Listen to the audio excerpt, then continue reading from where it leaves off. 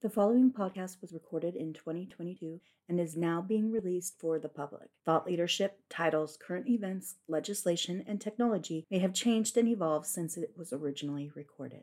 I think at the most basic level, if you are in the business of national security, you should be thinking about the future. If you're thinking about the future, you're trying to prepare for that future, which means you need to have the best understanding possible what the world will look like. And the amazing and powerful thing about demography is that so much of the future exists in the present. What I mean by that is, our future soldiers, they're in the nursery wards and preschools today. They're already born. And so I think that the economists should really envy me because I can predict with a much greater certainty than they could what's going to happen in the future because so much of it already exists. The opinions and views expressed in the following podcast do not represent the views of NIU or any other U.S. government entity. They are solely the opinions and views of the speakers. Any mention of organizations, publications, or products not owned or operated by the U.S. government is not a statement of support and does not constitute U.S. government endorsement.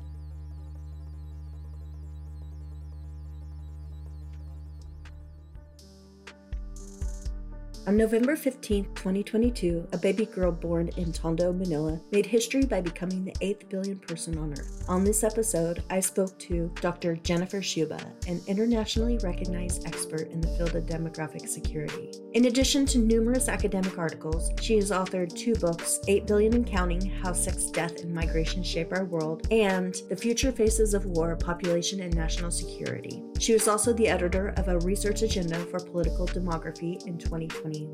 Dr. Sciubba is a member of the Council on Foreign Relations and is on the Executive Committee of the Population Reference Bureau's Board of Trustees. She is currently a 2022-2023 Wilson Center Fellow on leave from the Department of International Studies at Rhodes College. Dr. Sciubba is also affiliated with the Center for Strategic and International Studies. She is trained at the Max Planck Institute for Demographic Research and worked for the U.S. Department of Defense and Policy on demographic and environmental issues. She received her PhD in Government and Politics from the University of Maryland and her BA from Agnes Scott College.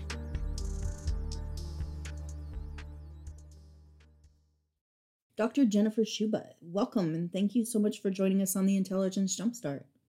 Thank you so much for having me. I'm excited to talk to you. I want to start by asking you are a political scientist and you focused quite a bit on international politics. What sparked your interest in demography?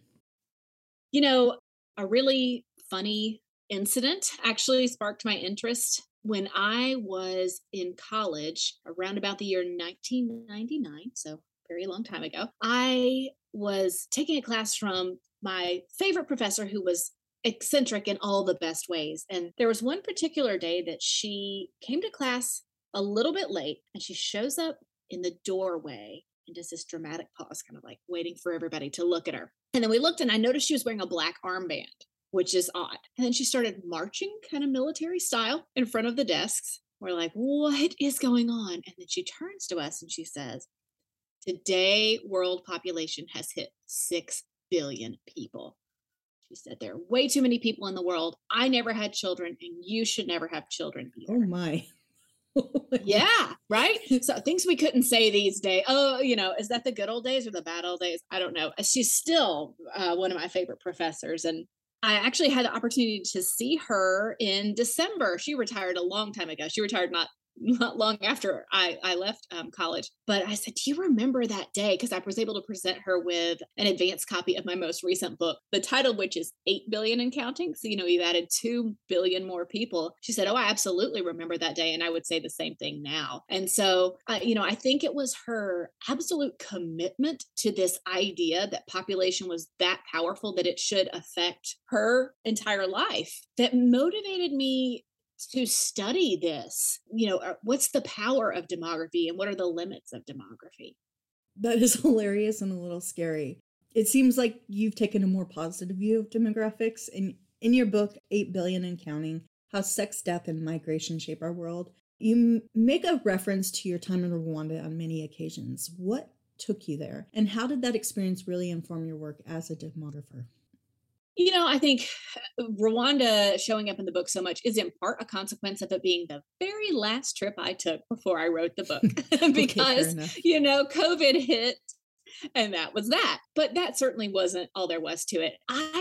In my life, focus mostly on population aging with my research. And so that means that I'm looking at places like Singapore and Japan and, countries in Europe and even the United States. And so just like anybody who travels and learns, I mean, which we hope is everybody who travels that you learn something. For me to switch gears on the other end of the age spectrum intentionally made a really big impression on me. And because also I was there for the International Conference on Family Planning. And so it wasn't just a matter of, oh, I went to a country outside of my normal list of places. It's what we did while we were there. And in particular, we visited a rural health clinic. It's not the clinic that was of interest to me, it was us. So I was on a bus with people who worked for large pharmaceutical corporations, all kinds of different ones. And I was on a bus with people who worked for advocacy organizations trying to, raise funds for and attention for family planning and reproductive health. And I was on the bus with people who had worked in governments and then researchers. And while being at, a rural health clinic, like, of course, somebody would learn something from that, I was watching my peers and thinking, this is how policy gets made. What kind of questions is a pharmaceutical corporation asking about this? And how are they turning to advocates and talking? And the lines were not as stark as maybe they had been in my mind before I saw this whole group of people together. And you just really see how it takes everybody and their own pieces of things for policies to change. And then, of course, the regular things you would imagine that you would hope that I would have learned going there, which is policy might get made in this, but then when you're on the ground in a clinic, how do women actually respond to this type of policy? What kind of contraceptions do they want to use? Does their family want them to use? What are those barriers on the ground that the actual nurses and doctors were experiencing and the women themselves? So it was partly a consequence of timing, but no matter what, it would have really affected me because I do talk about policymaking a lot, and it's always good to see what actually happens to those policies when they're made. Yeah, absolutely. That it's pretty powerful aha moment. I too am Yeah. interested in policy and see that there is a misconception that it's not all done on Capitol Hill or by the people that are, lobbyists and pet projects. But to also see the consequences firsthand of the policies is a pretty powerful Yeah. experience. Really interesting for, taking a look at what actually is going on. That's really cool. One of the main arguments in your book is that the story of the 21st century is less about exponential population growth than differential population Yeah. growth. What do you mean by this, and why is this the case? Yeah, I think we have a tendency to be stuck in this time where, think about my professor who was saying, hey, we had 6 billion people and this is a travesty. The world is overpopulated. Last century, we saw the start of the century, we had 1.6 billion people on the planet. By the end, we had 6.1. That is tremendous exponential growth. And, most of us who are in positions of influence were born during that century. I mean, it's about to change. Like, they're coming up there. Time marches on. But there can be a tendency for that to stick, this idea that it was exponential growth. But trends have changed. Global fertility is now 2.3 children born per woman on average. And replacement level, just replacing the parents, is 2.1. So we're nearly at replacement level globally. The UN has recently they release these population data and projections every few years, and they recently put out the newest version in July. And they noted something that other demographers have noted, spelled out clearly, that even if we were to try to lower fertility in the very few places in the world where it's still really high, our population growth between now and mid-century would look the same because it's baked in. It's not that global fertility is high. It's that, there are large cohorts of childbearing women in some places. So we got to shift our mindset, like get away from the idea that it's exponential growth, but instead think about how different trends can be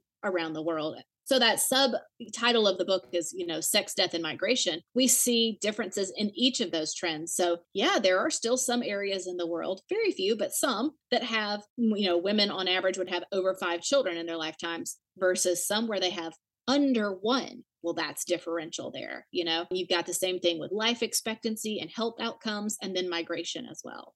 It's so fascinating. We'll get to this more in a bit, but you talked about the differences of like the People's Republic of China and the trends that are in Russia and other countries throughout the book. And it's really interesting to see how different each nation really approaches their family planning. Yeah. As you know, generally speaking, demography is not associated with national security. Yeah. I never thought of it being until I saw you speak at a research seminar given by the Office of Research. So, can you tell us a little bit about why you think this is a national security issue? Why should the IC be thinking about demographics?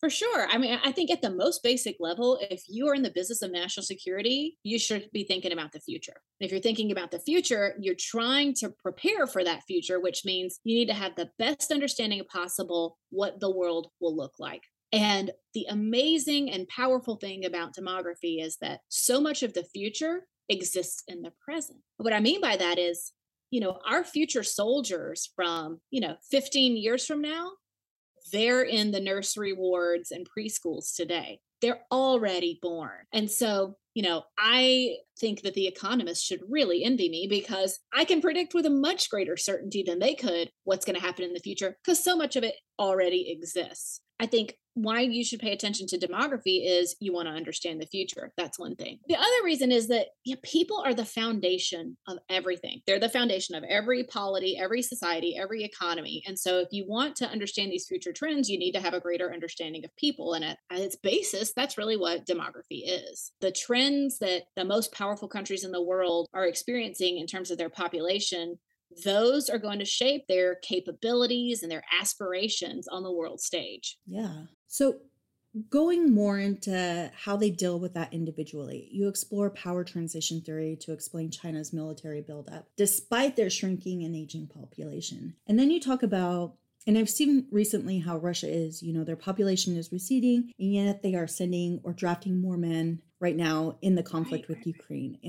And folks are like, well, is there really a smart move? I mean, you're kind of taking care of an entire generation. So I'm hoping you can speak to that a little bit. How are China's and Russia's issues different? Yeah, how are they different and how are they the same? I think this is probably the biggest area for the national security community at this moment to pay attention to. And honestly, the takeaway should be that demography is not destiny. And what I mean by that is a lot of things here. So I remember when I worked at the Pentagon in the mid 2000s, the most common refrain I would hear about Russia was that we just didn't need to worry about them anymore because the Russians were all drinking themselves to death. They weren't having any babies, and a bunch of people were leaving. So, how could a great power possibly have those kinds of dire demographics? And there are some quotes, to that effect by some very high ranking US military leaders. But I'm trained as a political scientist first and foremost, which I think is a good advantage because it means that I understand that all those numbers have to be set in a larger political context. And I think it's really seductive and maybe it's desirable to think that an aging world, a world where people's populations are aging, countries' populations are aging, will be a more peaceful one. Because then that would make us say, hot dog, we're going to have peace in the future because we know that the world is aging. But I think it's just projecting, what you want to see for the U.S. Specifically. I think those U.S. leaders wanted to see a weak Russia. Of course they did. They wanted to see the U.S. was relatively better off than Russia. So that's what they saw when they looked at those trends. And if they wanted to back those up, they could look to Europe because the very first countries in the world to age. And what I mean by that, and just in case your listeners don't know, just a quick primer on population aging. I'll go back to Europe. If you think about the average number of children born to a woman in her lifetime, I've already said that around 2 is replacement. Of course, you're replacing the parents. Obviously, if it's 3, each generation is 50% larger than the preceding one. But if you hover under 2 for a while, and you don't have a big influx of migrants, your population will eventually shrink, but it certainly ages. So we can measure that by looking at the median age in a country. You can line everybody up from the youngest to oldest and ask the middle person to raise their hand and how old are they? Well, in Russia today, that middle person would raise their hand and they'd be about 38 or 39 years old. Okay, so when you think about Europe and Japan, they were the first countries to get those higher median ages. When I was doing dissertation, the 3 oldest countries in the world were Germany, Italy, and Japan. Okay. And they were not starting wars. And so I think the danger was, and I said this at the time, it just so happens the first countries to age were almost exclusively democracies. And I think that's what drove our perceptions about peace, plus the assumption that an aging country would behave like an aging individual. Well, if you're an aging individual, there's not a lot of 80-year-olds out there, training to run up and hide in a bunker.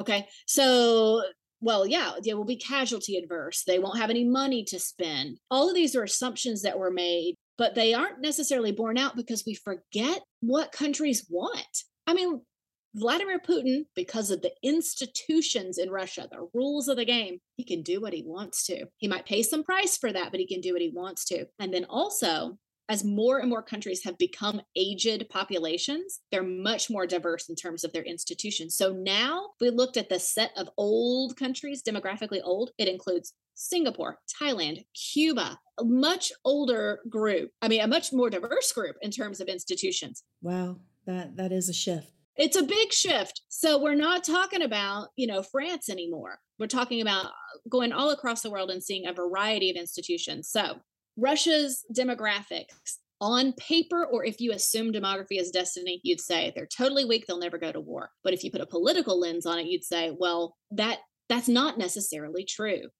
And I think the same then could be said for China. At the same time that I was at the Pentagon, there was a narrative around China as well. And it was kind of caught between, I call it like a Goldilocks view of China.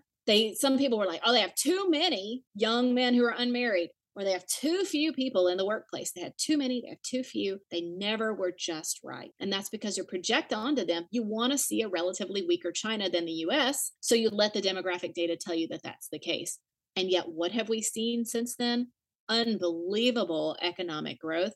And yes, a workforce that has been shrinking, for several years now, or has already peaked, I should say. It's past its peak several years ago now. But the desire from the leadership to do more in terms of power and the institutions, the rules of the game set up that allow them to do that. When I look at China and Russia, I just see them as two examples of non-democracies that have undergone population aging.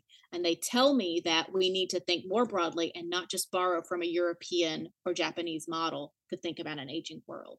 You mentioned our perception of China and the Goldilocks theory. And, I've talked to other guests about innovation and how we define innovation is really our perception and how we deal with, our race with China on our technological and medical advancements. Do you see these technical advancements as disruptive or supportive? I mean, disruptive or supportive in shaping the trends that you study today? Well, I think if I'm looking at the lens of population aging, which as I've already said, I do that mostly. I just find it super interesting because it's new. I think that it can really go hand in hand with helping countries and economies adapt to population aging. So I don't think there's any demographic trend out there that is inherently good or bad.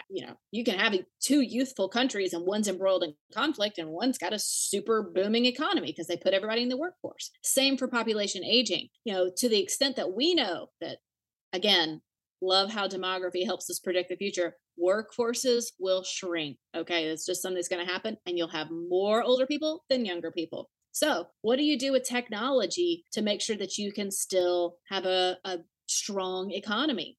Japan has been a fantastic example of this through automation, robotics, uptake, etc. However, if I am going to try to switch gears here to some of these younger countries and, think about how the intelligence community really tries to do some risk assessment and looking out at the world for hotspots, I think it is troubling. I do talk about this in the book a little bit too. It is troubling for peace and prosperity that some countries are kind of unable, or they haven't industrialized in the same model as maybe China did. And yet they have tons of young people who could be potential workers. And, there's an economics literature on this to think about what does it look like to try to have a growing or advanced or developed economy if you didn't go through that manufacturing leap in general. But then I would add on to it, if you're automating already, but one of your greatest resources was your people. So that, I think there's so much more that needs to be done on that like add in this extra layer of what if automation comes to a place that could have had a ton of people working? What does that do for discontent?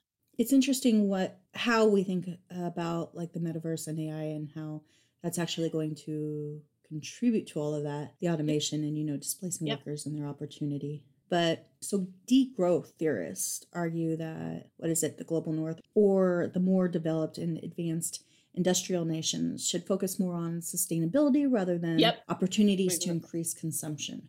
So why are countries concerned that their population size is decreasing at a time when all we hear in the news is stories about climate change and other human-driven incidents that are draining our resources?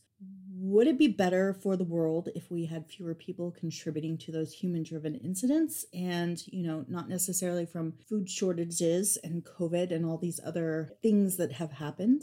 Yeah, I think, you're really asking the big question, like all caps, that we need to grapple with in humanity today. Because, I would say of the people I speak with, almost no one accepts that overpopulation is not still an issue. They're all still stuck in this mindset that it is an issue. The problem with being stuck in that mindset is, well, then what is the policy response to that? If the policy response is to lower fertility, I'm sorry, it's already been lower. Like there's not really very far you can go with that. So I think you got to let it go, and that, I'm not speaking to you, I'm speaking to like the world. But the problem with letting it go is the corollary is let's replace it with overconsumption. And nobody wants to hear that. Like, I don't want to hear it. I want to be able to go grab, a packet of ground beef to grill out by the pool on a hot day. Well, right there, that scene in your mind is me like severely over consuming, okay, and contributing to climate change, even though I had my requisite replacement level fertility. So I think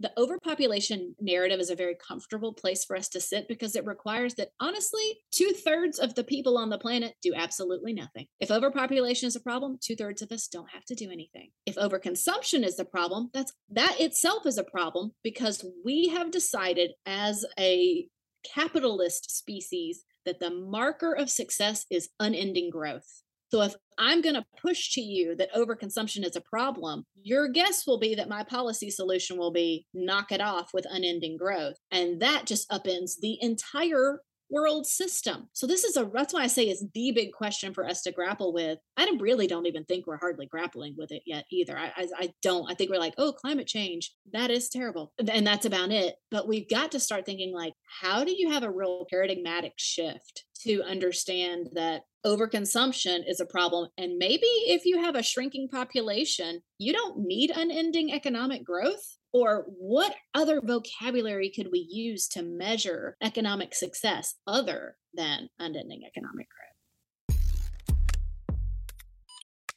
I'm Manoli Praniotakis, NIU's Vice President for Research and Infrastructure. And this is this episode's Manoli Minute. Our next guest is Neil Johnson from DOE's Pacific Northwest National Laboratory. Neil will be talking about deepfakes and their associated technologies.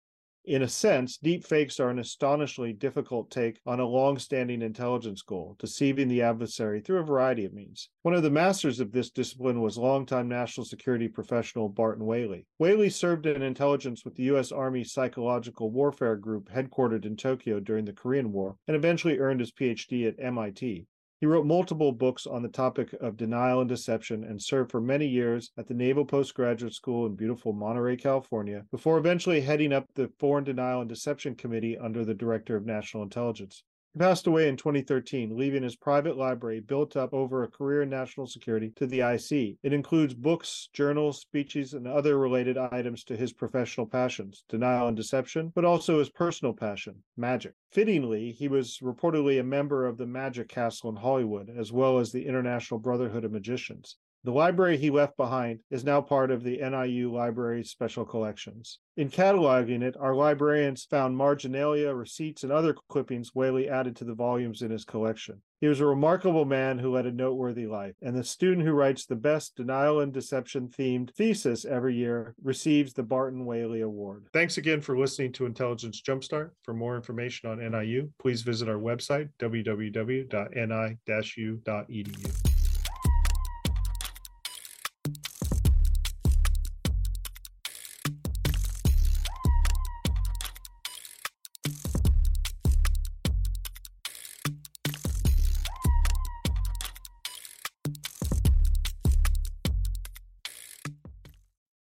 No, it's So interesting. Other guests on the Intelligence Jumpstart have talked about climate security, and it's really interesting about how interdependent the issues of various disciplines are with demographics like food shortages. Yeah. And we see that our food is greatly dependent on pollinators, which are disappearing because of climate change. And folks are like, well, I'm not a meat eater. I don't want to eat corn. Well, you have to feed your animals, and the crops that livestock consume are those crops that are endangered. And, more underdeveloped nations are going to see the impact before the richer nations.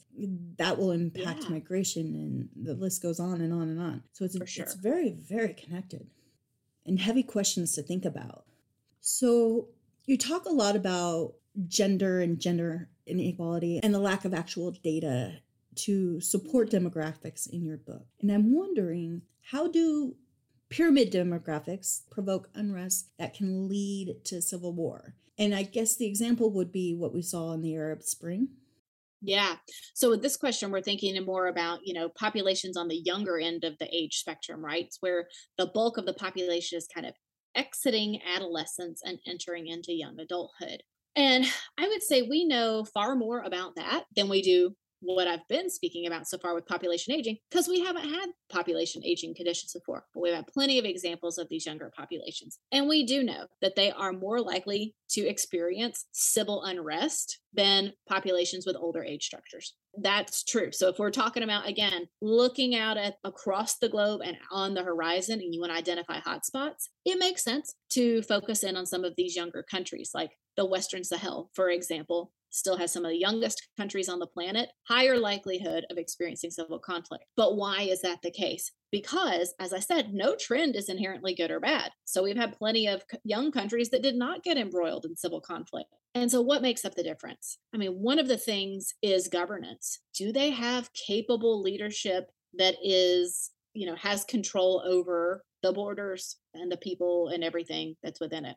If they do not, then we know that that's another little check mark to put in the column of likelihood of conflict. I think we also have to look at economic trends as well. And that's where you kind of marry this with what we were saying earlier, that about automation coming to places that haven't yet used their labor force, so to speak. And it sounds very instrumental for me to put it that way. But, just imagine being a young person, any of us, as we went from being super young to old. What did you expect to happen in your life? You expected to get a job so you could put food on the table. You probably expected to get your own home, like form your own household. Maybe you expected to get married, although that's decreasingly the case for people in developed countries.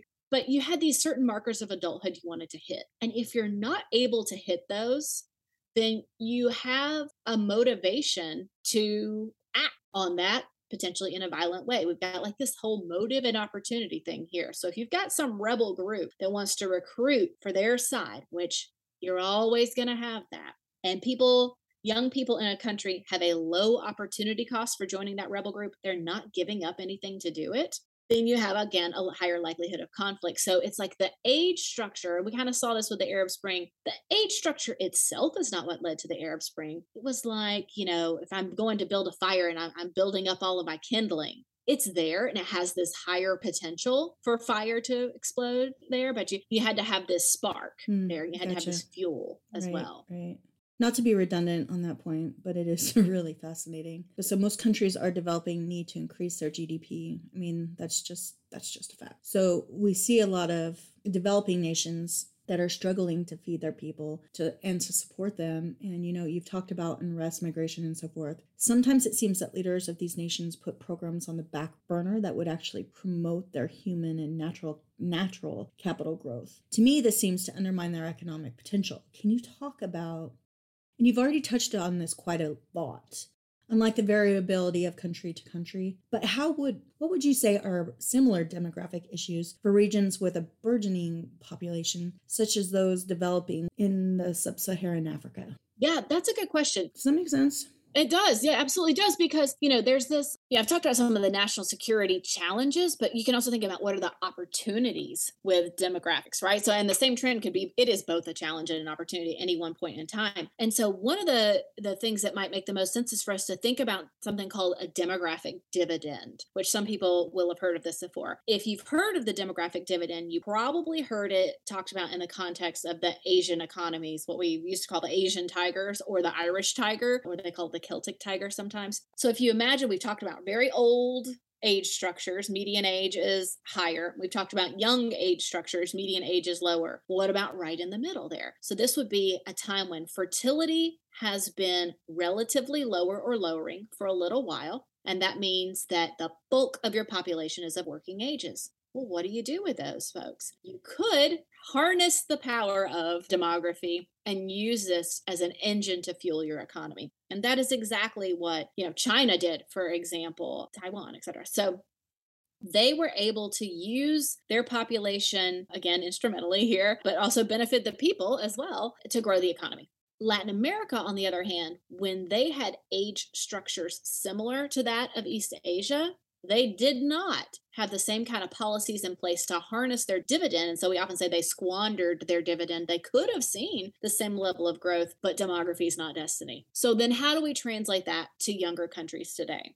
In sub-Saharan Africa, this concept of the demographic dividend has been really popular among leaders, as you would expect, because you want to think they've been told for decades what a burden their young population is. Like, this is terrible. You need family planning. It's why you're poor. And then now you can kind of reframe that to say, wait, you're the only place on the planet left with young populations. Isn't that wonderful?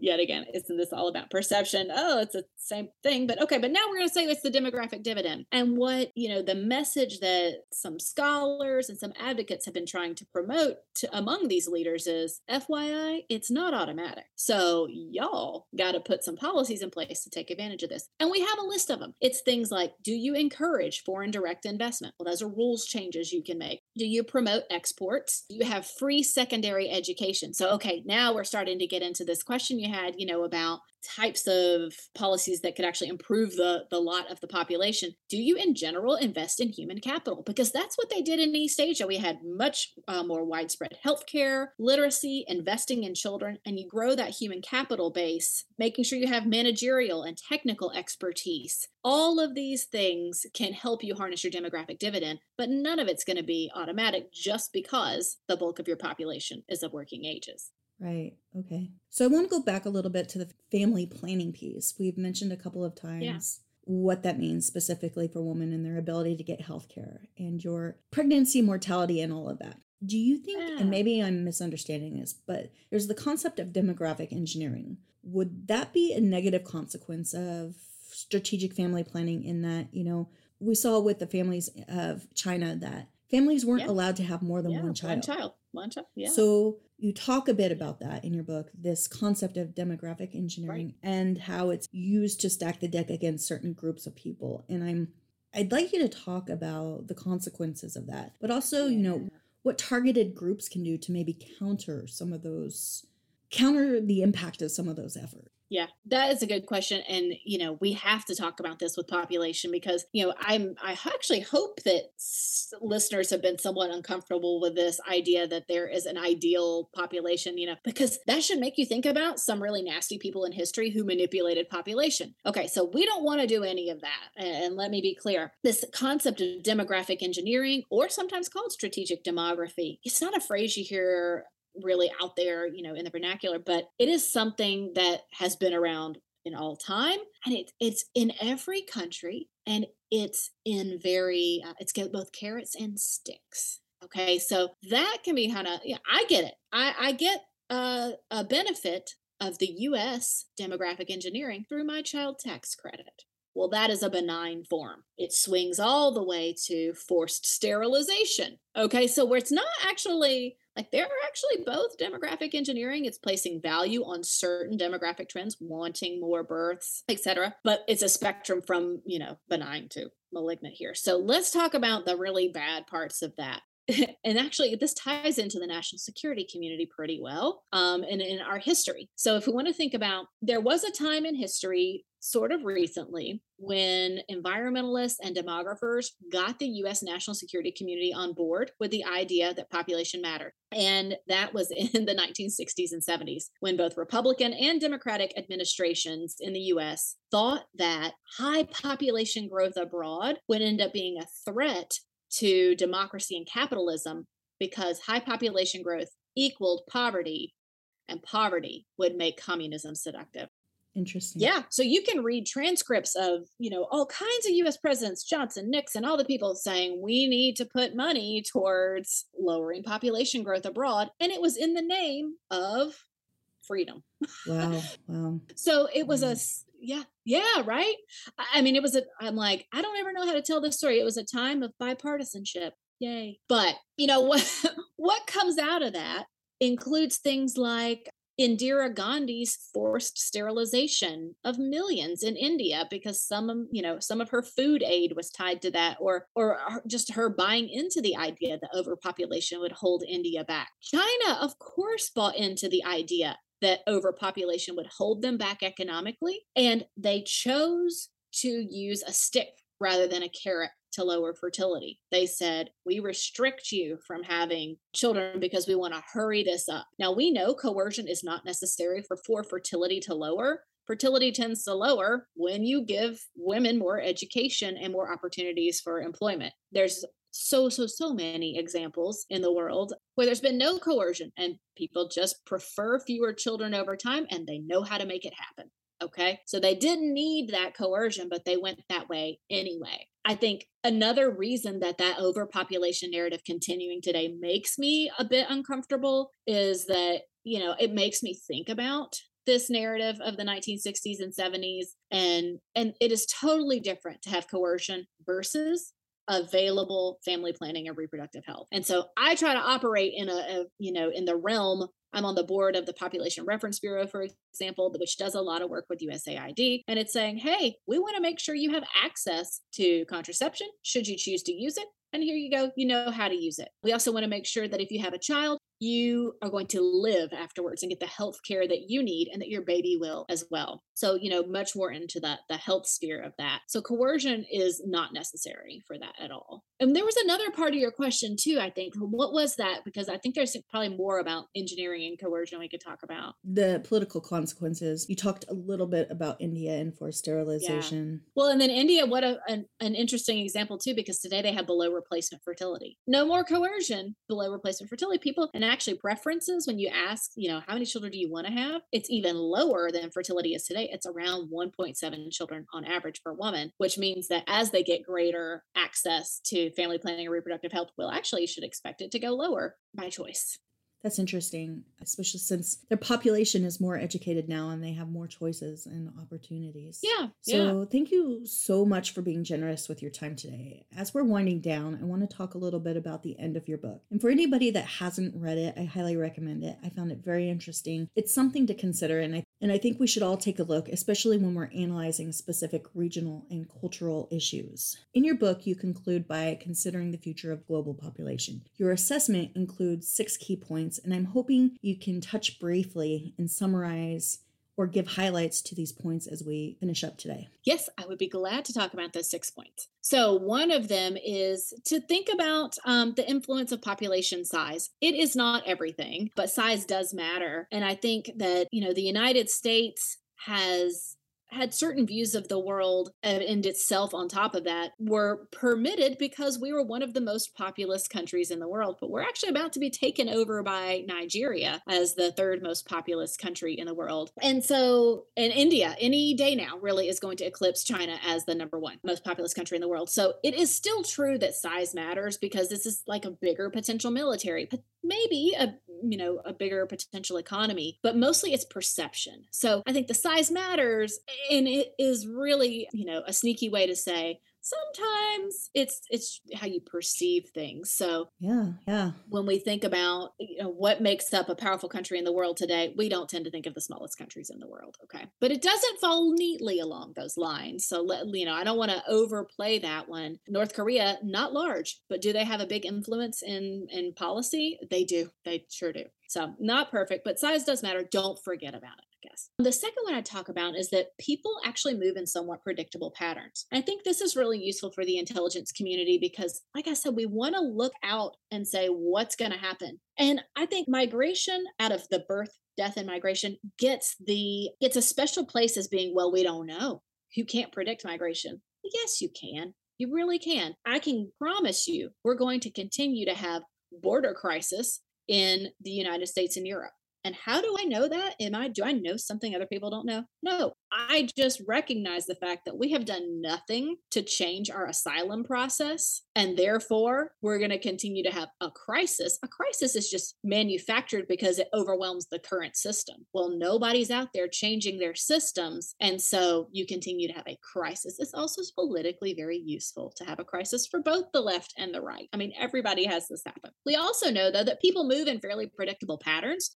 Networks of migrants. If you know that a lot of people from country A have gone to country B, you know what I'm going to guess? In the next 5 years, more people from country A are going to go to country B. So we really can trace that. We also know that nobody who's incredibly poor migrates because they don't have the money or know how to do so. But if they have a little bit of money, they're more likely to do so. So I think that, there are somewhat predictable patterns to that. The third point to make out here is to talk about not just international migration, but within countries. And that's to think about the role of rural, urban configurations. And so again, talk about predictability. People in countries that are not very urbanized will become more urbanized.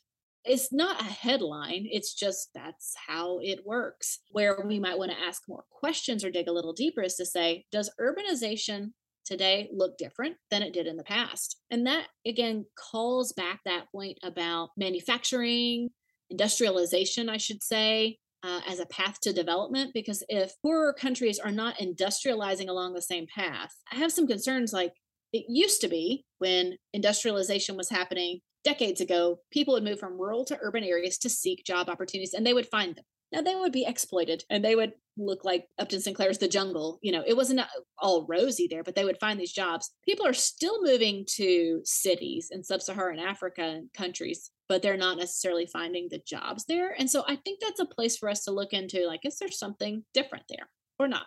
The fourth point is that an aging world is coming. And I won't belabor that because I think I've already pointed that out. 2/3 of us live somewhere with replacement level fertility. It's baked in. We know it's happening. What we don't know is what an aging world looks like exactly. But we should turn more to the present to think about the future. Are we having issues with aggressive aging states today? Yes. Then we should expect to have them in the future as well. Sorry to jump in here. I want to point out the book that you talked please. about, the HEL or Haley concept, which is health adjusted life expectancy. Even in the United States, it makes a difference where you live. Yeah. Because the concept, basically, as I understand it, is that it's the number of years that you are healthy and can live without significant help or assistance. So the higher your HEL or Haley number, the worse off your economic opportunity is. Can you speak a little bit about this?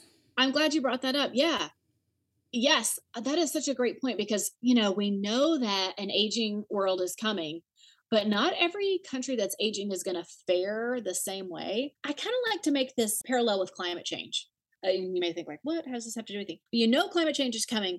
And so you want to think, are there ways that we can adapt to this new reality that countries will be living in? Same for population aging. It's something is coming. How do you adapt to make sure you're ready for that? And you want to have the healthiest population possible because people will be working into their older ages. Well, you can't do that if you're not well. And we know that how expensive it is to be sick and that it can be a drain on family coffers and on government coffers. So, the point 5 is actually that policies can shape the future we want. So we could use this for that as well to say, what are you doing now to make sure you're prepared for the future?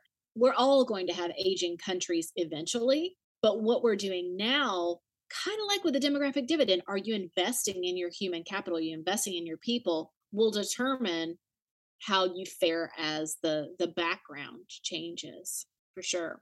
And so that last point is that the demographic divide really shapes the fortune of countries. Now, again, I never will tell you that demography is destiny, but it really is powerful. And so, we know that there are ties between age structure and conflict, as we've already talked about. There are only 8 countries left in the world where women have on average 5 or more children in their lifetimes. But those countries are going to draw an inordinate amount of attention over the next several decades because they will be facing so much more famine and they won't be bouncing back from natural disasters. They're more likely to experience armed civil conflict. And that's in part because of poor governance. Of course, it's not just because their populations are young. But that's going to shape the fortunes of those countries. And, we'd have to keep thinking about demographics in larger contexts, but we can't forget that it is a huge force in the world today. So fascinating. So I want to go back to the 8 billion and counting, the title of your book. We're set to hit 8 billion this fall. Can you touch on that a little bit? What is the significance of 8 billion, aside from it being 2 billion larger than we were in 1999? I mean, it's incredible growth. Yeah, it's incredible growth. But you know what? I'm not going to be wearing a black armband about it. So I think that's the difference. Is, I'm glad to hear that. We are 2 billion people more. And, in case everybody's wondering, what are we going to top out at? We should be topping out, all signs point to, under 11 billion, like 10.5 billion. That's because, and that growth, people are like, but wait, I thought you said overpopulation wasn't an issue. We can't lower fertility much more. I mean, it's already, the mommies are already born. Honestly, please don't think that this is a recommendation, but the only way to change things would be to kill children. Okay, so I hope you're not advocating for that, right, listener? So we don't want to do that. We do not stand for that, and that is not okay. But that's a really bold way of saying, it's already happening. So it is momentous to think about 8 billion because we've only got a couple more milestones left in humanity. And these milestones are increasingly rare. So we hit 6 in 1999. I was already a college professor by the time we hit 7, which is 2011. And then, 2022, we'll be hitting our 8 billion. And then the time between the next billions will be ever so slightly longer, 13 years, 14 years, moving into that there. And I think if nothing else, it gives us a chance to pause and take stock. And the world of 8 billion is a different world than the world of 7 billion. It's a much older world in particular. And unfortunately, it is not as much of a healthier world as we might have expected it to be because of COVID-19 and lots of other health issues. I mean, U.S. life expectancy was already declining before COVID. So COVID just kind of exacerbated that. So we can think about, what do we want a world of 9 billion to look like? We know it's going to be a much older world. I mean, there'll be 0 countries. Ooh, should I say, stake that claim. There will be no countries with fertility of 5 children per woman on average anymore. Will be, I mean, you got to make some big changes between now and then, but they're so close to not being 5. I feel good about that prediction. There'll still be lots that are 4 and 3, but we're moving more and more towards that. So we have to take stock and think about, how different is the world of 8 billion and how different do you want the world of 9 billion to be? Oh, interesting. So if our listeners want to connect with you for your thought leadership, what is the best way? How can they find you? I am out there and I have a Substack newsletter. I know everybody has a newsletter. Mine's really short. So it is 4-minute read or less that comes out about every other week. And it is exactly on these questions. I tend to take questions like, how low could fertility go, for example? Or, what do we think about this latest migration crisis? And I explore those. So you can subscribe to my Substack. Anybody can start at my webpage, which is jennifersciubba.com. And you can find me on Twitter and LinkedIn, and also reach out to me there as well. I'm always happy to come talk to groups. And I do have this new book out, 8 Billion and Counting, How Sex, Death, and Migration Shape Our World. And I really wrote that out of my policy experience it's almost like our frequently asked questions and ways to think about demography. Because if I just tried to do a snapshot of trends, like the book would be out of date before it's printed. So I hope people take away from it lessons about how to use demographics to read the world. Absolutely. And I wish you luck on getting your new book together as you're doing a fellowship at the Wilson Center here in Washington, D.C. Yes, on demographic engineering. So there you go. Fantastic. Thank you again for your time today. This is really fascinating, and I've taken a lot from our conversation. It gives me a lot to think about. Thank you so much for having me and for a great set of questions. Thank you for listening to the Intelligence Jumpstart podcast. We'd love to hear from you about what you like and what you'd like to hear more of. If you would like to learn more about a specific topic or issue, send us a note at nipress@niu.odni.gov. To learn more about NIU, visit our website at ni-u.edu.